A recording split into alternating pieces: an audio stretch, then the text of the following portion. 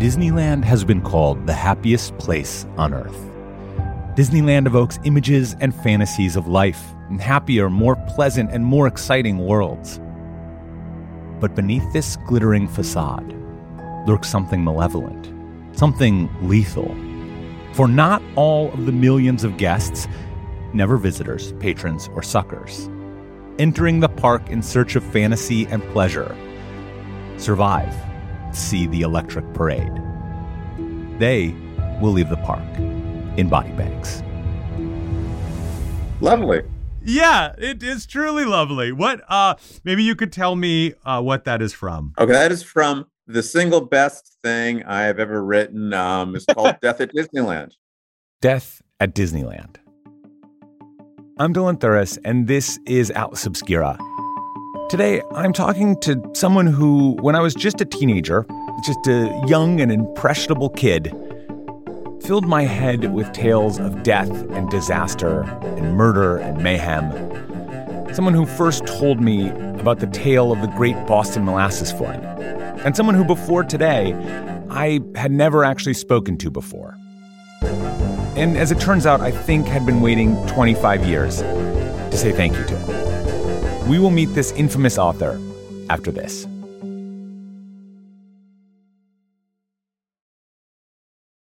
If you're looking for a place where the wide open skies and the towering mountains inspire you to find an untapped part of yourself, you might want to take a trip to Wyoming. It's a place where bold, curious spirits forge their own way on all types of adventures. There is no shortage of iconic, expansive landscapes out there.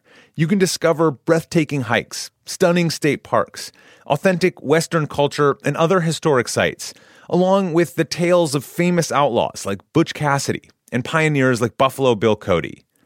The truth lies west. Discover yours at travelwyoming.com. This is a big year.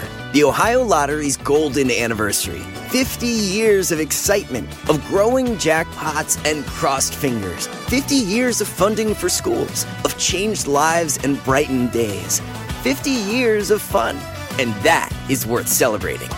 So watch for can't-miss promotions, huge events, and new games that will make the Ohio Lottery's 50th year its biggest one yet. Learn more at funturns50.com.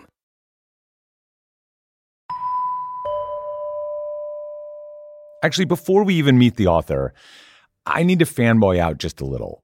Because when I was around 13, 14 years old, I'd say, I had a pretty heavy comic book addiction. I really loved comic books. I ate them up. And lucky for me, there was a comic book store just around the corner from my house. It was called Dreamhaven. It was on Lake Street in Minneapolis. It was amazing. It had so many comic books, graphic novels, collectible cards. And then there was the back room. The back room was where they kept all the sketchy stuff, adult comics. I almost certainly should not have been allowed in there. But one time, I wandered into the back room, and I found something really special. Issue 11. It cost $1.50. And on it, it said, "I Heart Disasters," all in black and white on Xerox paper.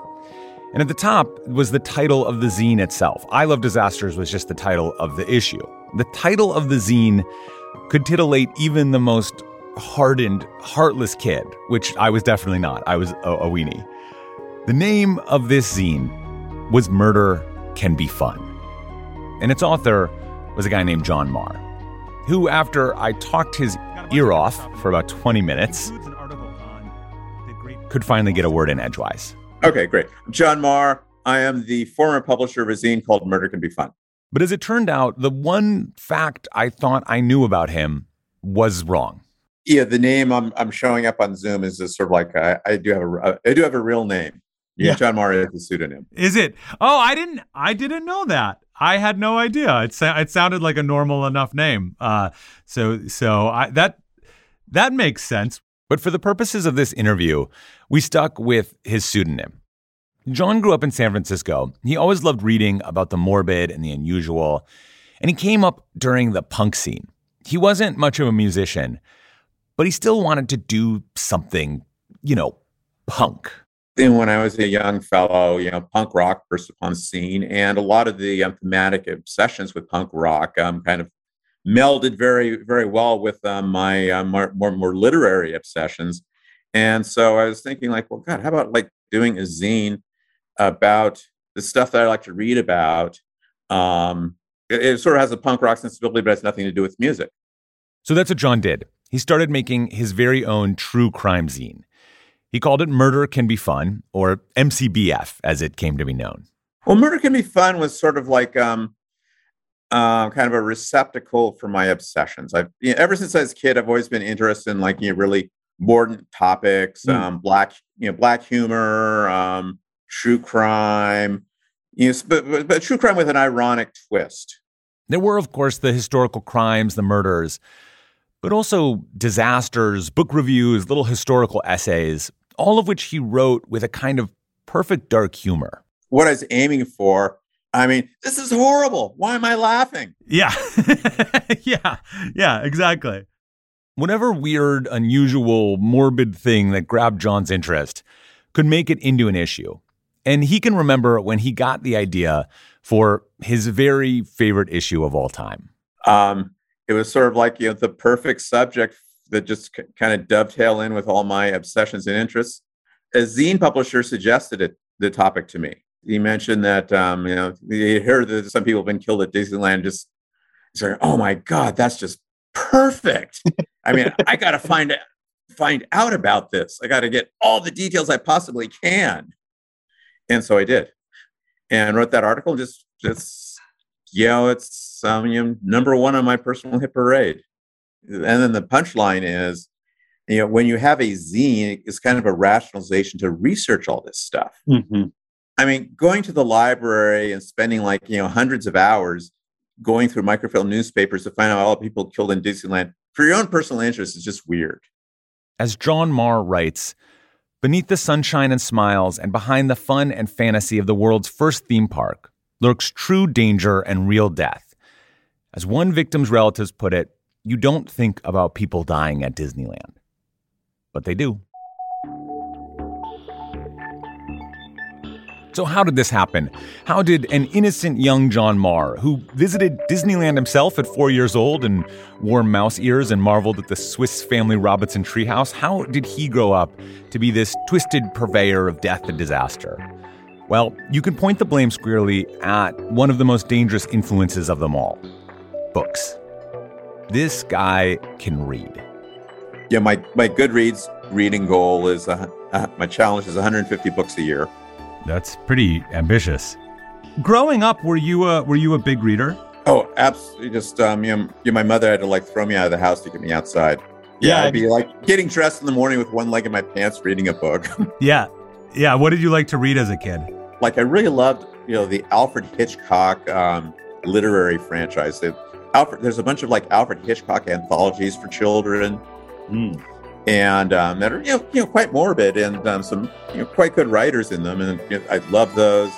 I love disaster books even at a very early age.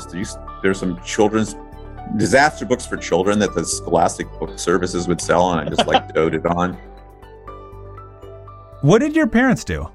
My father actually was a policeman.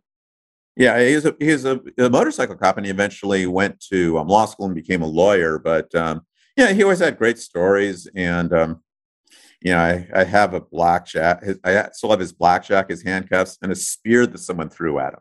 Do you think that had any impact on your interest, his work in law? Well, we share a similar dark sense of humor. Okay, yeah. Did your mother share that dark sense of humor, or other this was a you and your dad kind of thing? She said, "Why can't you write something nice?" But John did not want to write something nice. He wanted to write something nasty. He wanted to write something punk. And back in those days, without Twitter, if you wanted to be a malcontent weirdo, you had to kind of work at it. You had to publish a zine, sort of like a magazine, but cooler.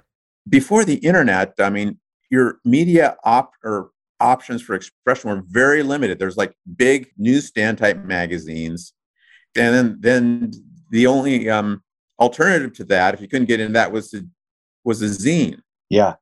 And so it's a very relatively small thing, but and we thought it was quite big at the time, and it was big for us. Yeah. I mean, compared to the internet, it's nothing, but it was very much a proto-internet. Bit by bit, John found his audience, including a young me. The first issue, I put out 100 copies. Eventually, I got into a few stores. There's this little zine store in New York called See Here. It sold nothing but zines. And I got into there, and that kind of raised my profile. And I just went from selling 100 to printing 5,000 copies. And each new issue meant just a tremendous amount of research for John, often into things that polite people chose not to discuss. It was not an easy project. You were doing this all before the internet was really any kind of useful research tool. How were you doing your research for Murder Can Be Fun? It was just pure blunt force. I had access to the University of California, Berkeley Library, and they have an extensive microfilm newspaper collection. So I started going through the Orange County Register day by day, just looking for the headlines for the Disneyland deaths. Oh, man. Did you get discouraged along the way? No. Because I just thought this is going to be, I thought the end product would be worth it. I don't want to pigeonhole John into the murder-only category. It's not that. He does have, indeed, a very dark sense of humor, and he is interested in the world's more morbid curiosities. But he is also just plain curious. All of these stories were just, I think you had a real gift for finding the aspects of them that made them strange and surprising and fascinating. You've also, over the years, you've become famous for a kind of another a quote, always read the plaque. Maybe you could talk about sort of where that came from. Okay, at the Portland Zine Symposium, I think it was like maybe the 2008 Portland Zine Symposium. The symposium is being held on the Portland State University campus in this building. I mean, it's called the Joe Smith Memorial Student Union Building. And so I went up to my little seminar and said, I want to talk about where I get my ideas. We're in the Joe Smith Memorial Student Union Building. Does anyone know who Joe Smith is? No one knew. So I said, well, Joe Smith was a student at Portland State University in the 60s, and he was the captain of their College Bowl trivia team. But unbeknownst to his trivia teammates or anyone else, Joe Smith was suffering from a fatal illness, and he died, I think, a year later. So, interesting story. I asked everyone, yeah. So, where did I find out about this? It was on a plaque in front of the building that you all walked by when you came in today. Number one rule is always read the plaques. You never know when you're going to find something interesting. Just sort of, you always have to be open and look around. Yeah. The world's filled with all these little interesting things, details that people are missing. And that's one of the things I got from John's work. This attention to just how strange and incredible the world can be. When a 14-year-old me saw those black and white stapled zines in the back room of a comic shop, it was the world as seen through curious eyes. It's strange, it's bizarre, it's disturbing self-revealed, at least one side of it anyway. Just the possibility of building your own lens to see the world through, to tell the stories of true things that have happened and make you go, I cannot believe that this was real. Do you have any advice for young writers, people who have a love for research, for history, for telling weird stories? Oh, God. I certainly wasn't able to make a living out of it. So like I say, it's good luck. But one bit of advice I always tell people is to try to do something different. Try to do something everyone else isn't doing. Don't try to be just like your hero. You take your hero and give it another twist. Do something different. Every issue of Murder Can Be Fun ended with a section called Read Hard or Die. John's currently reading a lot of 50s noir paperbacks. He recommends Lionel White, John Trinian, and Fletcher Flora, and he's on a never-ending journey to read the incredibly prolific mystery and science fiction works of writer Harry Stephen Keeler. To order your own copies of Murder Can Be Fun, you can go to murdercanbefun.com. This episode was produced by Dylan Thuras, Gabby Gladney, the production team includes Amanda McGowan, Johanna Mayer, Doug Baldinger, Chris Naka, Camille Stanley, Manolo Morales, Baudelaire. Our technical director is Casey Holford. This episode was mixed by Luce Fleming. Our theme and end credit music is by Sam Tyndall, and I'm Dylan Thuras, wishing you all the wonder in the world. I'll see you next time.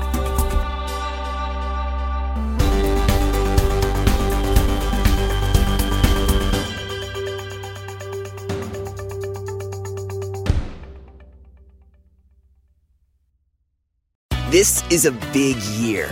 The Ohio Lottery's golden anniversary. 50 years of excitement, of growing jackpots and crossed fingers. 50 years of funding for schools, of changed lives and brightened days.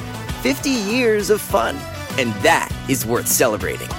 So watch for can't-miss promotions, huge events, and new games that will make the Ohio Lottery's 50th year its biggest one yet.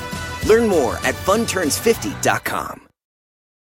At Radiolab, we love nothing more than nerding out about science, neuroscience, chemistry. But we do also like to get into other kinds of stories. Stories about policing or Politics, country music, hockey, sex, of bugs.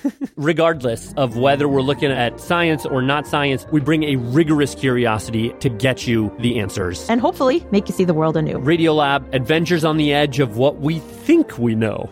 Wherever you get your podcasts.